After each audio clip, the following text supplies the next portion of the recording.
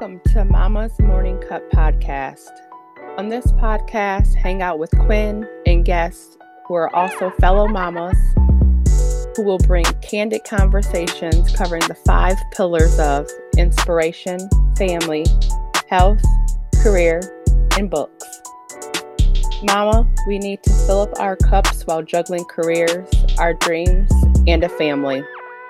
Mama's Morning Cup is a weekly podcast just for you to set your week up with intentional stories, joy, laughter, and a moment to yourself. My name is Quinn Minier, and I'm the host of Mama's Morning Cup. I am a mama of 1,000 kids that love to encourage and inspire fellow mamas and fill their cups with intention. You can find me most days wearing leggings and reading a good book. Each week, I'll be popping into your ears to remind you that you are not alone in this journey we call motherhood. Go behind the scenes of my chaotic household that should be a reality show, my opinions and views of this world, and hear from other women who will inspire us through stories of inspiration, family, career, and their health journeys. This is Mama's Morning Cup. So I wanted to tell you a funny story. I had a dream recently that I dropped my daughter off at school. I was stuck in my routine basically, and I dropped her off. I'm not really sure why I only dropped her off because her and my son go to the same school. So anyway, I dropped her off, not really thinking, and pulled off and got halfway to my other child's school, and then realized, oh my gosh, it's a holiday, and I just dropped her off. So I fly back to her school across town, laughing the whole way. I get there, and my daughter is standing outside, and I'm laughing. She doesn't find it funny. And I'm just thinking oh my God, I am so stuck in my routine that I didn't even pay attention to the calendar that it was a holiday. So poor girl got dropped off at school, didn't say anything. So maybe she was the same way. She thought, hey, it's a school day. So long story short, that's what it was. Very funny dream. And I'm pretty sure I was laughing in my sleep, which I sometimes do. So I hear about it a lot that I'm always laughing. So I guess that's better than crying in your sleep. So anywho, what does this have to do with today's episode? So what is normal? For me, that was normal.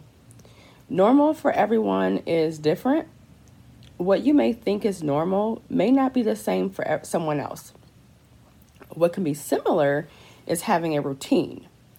Routines are essentially habits that we stick to. They don't necessarily have to be a daily habit, but they are an expected habit, meaning you know what is coming or what you have to do to set yourself up for success. Today, we won't talk about negative routines or routines that don't serve you well, because I want to manifest positivity. We have enough negative talk in the world. We have to be mindful of what we consume, and today you will be consuming useful and helpful information. So getting back into a routine after kind of being all over the place in the last couple of years, it seems can be a daunting challenge, but it doesn't have to be. If you had children out of school in the last year and now they are back in school, not only do you have to get back on track of a schedule, but they do too, which can cause some pushback. In this quick episode, we are going to explore what a back-to-school/work routine could look like for your family. It's partly my own routine, so I'm taking you behind the scenes. Now, I'm going to be completely honest and let you know, mornings around here used to be sheer chaos. This was when the kids were much smaller and I had way less children. Now it's 7 children some days in the home. Remember, we're a blended family, so sometimes we have 4, sometimes we have 7. We have to make sure our routines line up. So the first question I want you to ask yourself is, why do I need a routine? Is it because you have fallen out of rhythm and feel all over the place? Or you want to provide a healthy habit of structure in your home? If either of these questions are relatable to you, I encourage you to listen on. I am not going to say I am the queen of rhythm, but I do know a thing or two about creating a routine. Some people have this notion that if everything is in a routine and systematized, then there is no autonomy and flexibility, but that's not true. Having a routine and system actually frees up time and gives you that much needed white space in your calendar.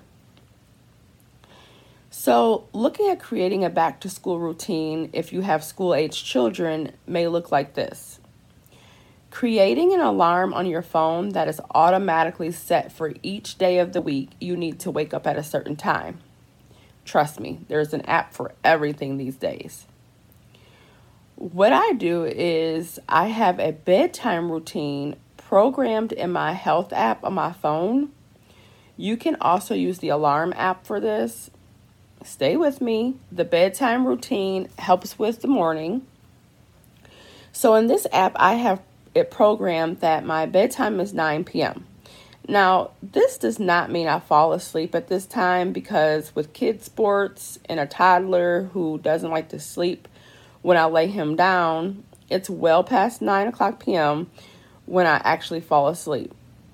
What the notification does for me is notify me that it's 9 o'clock and it's time to wind down. My phone silences notifications at this time and tells me good night. Psychologically, my mind knows, okay, Quinn, let's prepare for bed. The wake-up time is programmed at 5 a.m. That would give me 8 hours if I were to magically fall asleep at 9 o'clock p.m. Typically, once I'm in bed, I read and fall asleep closer to 10 o'clock. So that's still a good 7 hours of sleep, right? Jumping back into the morning routine here, I wake, and it took about 2 to 3 weeks to get used to the 5 a.m. wake up time, because I'm not really a morning person. Well, I used to tell myself I'm not a morning person. Now I tell myself I am a morning person. But the routine is kind of set now. My brain is like, okay, girl, if you get up now, you can enjoy a cup of coffee before the kids start waking at 5:30. So give yourself a little buffer for your quiet time. Not saying you have to, but I like to. Once the kids start waking, make sure you give everyone at least an hour to wake, groom, eat if necessary. This year, I am making the kids have school breakfast, whether they like it or not. But they are big enough to get their own cereal or a quick bite. I do give the little one a small breakfast before daycare. He loves frozen pancakes. Okay, while they are getting ready, you are either getting yourself ready or continuing with your own morning routine. Set the expectation of what time everyone is to be out the door or to be in their designated place by the time that hour is up.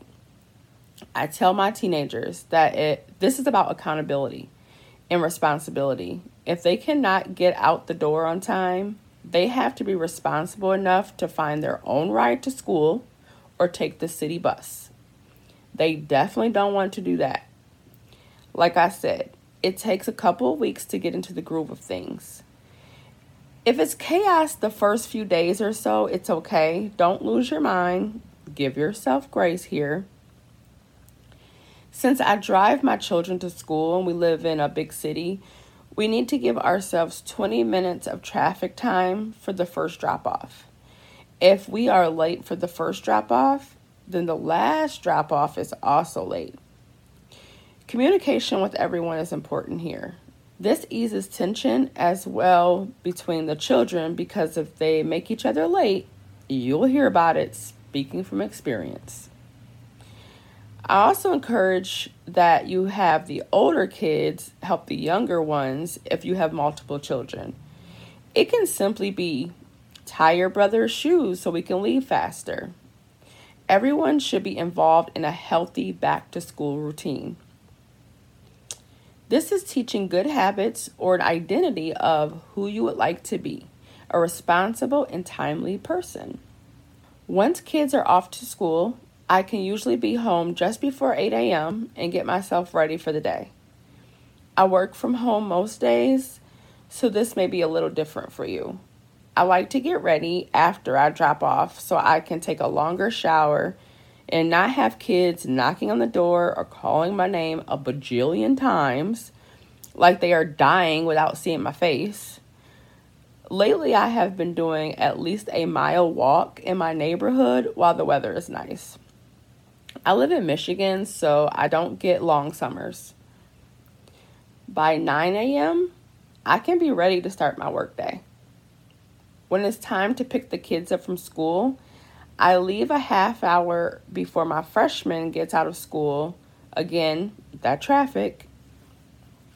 My other high school child has sports after school, so he gets picked up later.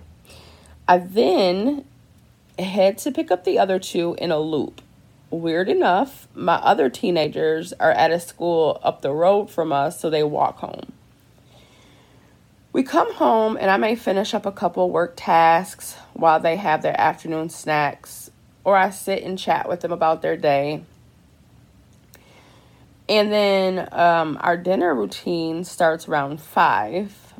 It's important to plan when dinner will occur as well, because if you push it back a few nights, you will get out of rhythm and you are creating a healthy routine here. So adjust to the dinner routine that works for you. I then go pick up my child from sports or send my husband if he's not working. Setting a defined homework schedule as well, and expectation of when chores should be done, showers and homework is essential to not losing your mind. Trust me. Since I have a huge family, we have to set the routine or the bathrooms get chaotic. Have you ever heard teens complain about how long someone spends in the bathroom? I have, and it's annoying to be honest. I mean, we really need more bathrooms around here. That's a plug for my husband if he ever listens to this podcast.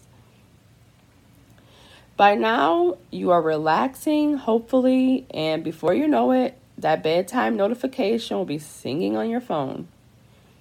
Now, following my routine may not exactly match yours, but the idea here is creating time blocks of when everything will occur. Let's recap. Set a bedtime alarm on your phone. Create the time you will wind down and the time you will wake. Give yourself at least 7 to 8 hours of sleep. That's great self-care. I don't encourage anything less. If you want to hear more about why sleep is important, go back to episode 22 with Nisha Kunder about integrating wellness into your routine. I'll link in the show notes for you as well. Next, communicate with your family when you are not available, meaning no phone calls after your routine has started, bedtime set for kids, when electronics are off, etc. However you guys wind down for the night. Let everyone know the expected wake time and departure time if they are leaving the house. If your children stay home, determine what time is focused. Give yourself a set block of when the child drop-off is, school bus pickup, etc., however your routine goes for kids getting off to school. In a nutshell, that's it. It's our simple back-to-school/work routine. Hopefully our kids stay in school for the whole year.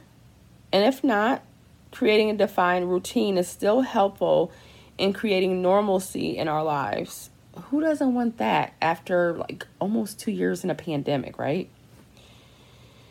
As always, thank you for listening to this episode. If you like what you hear, please leave a review on Apple Podcasts so I can reach more women like us.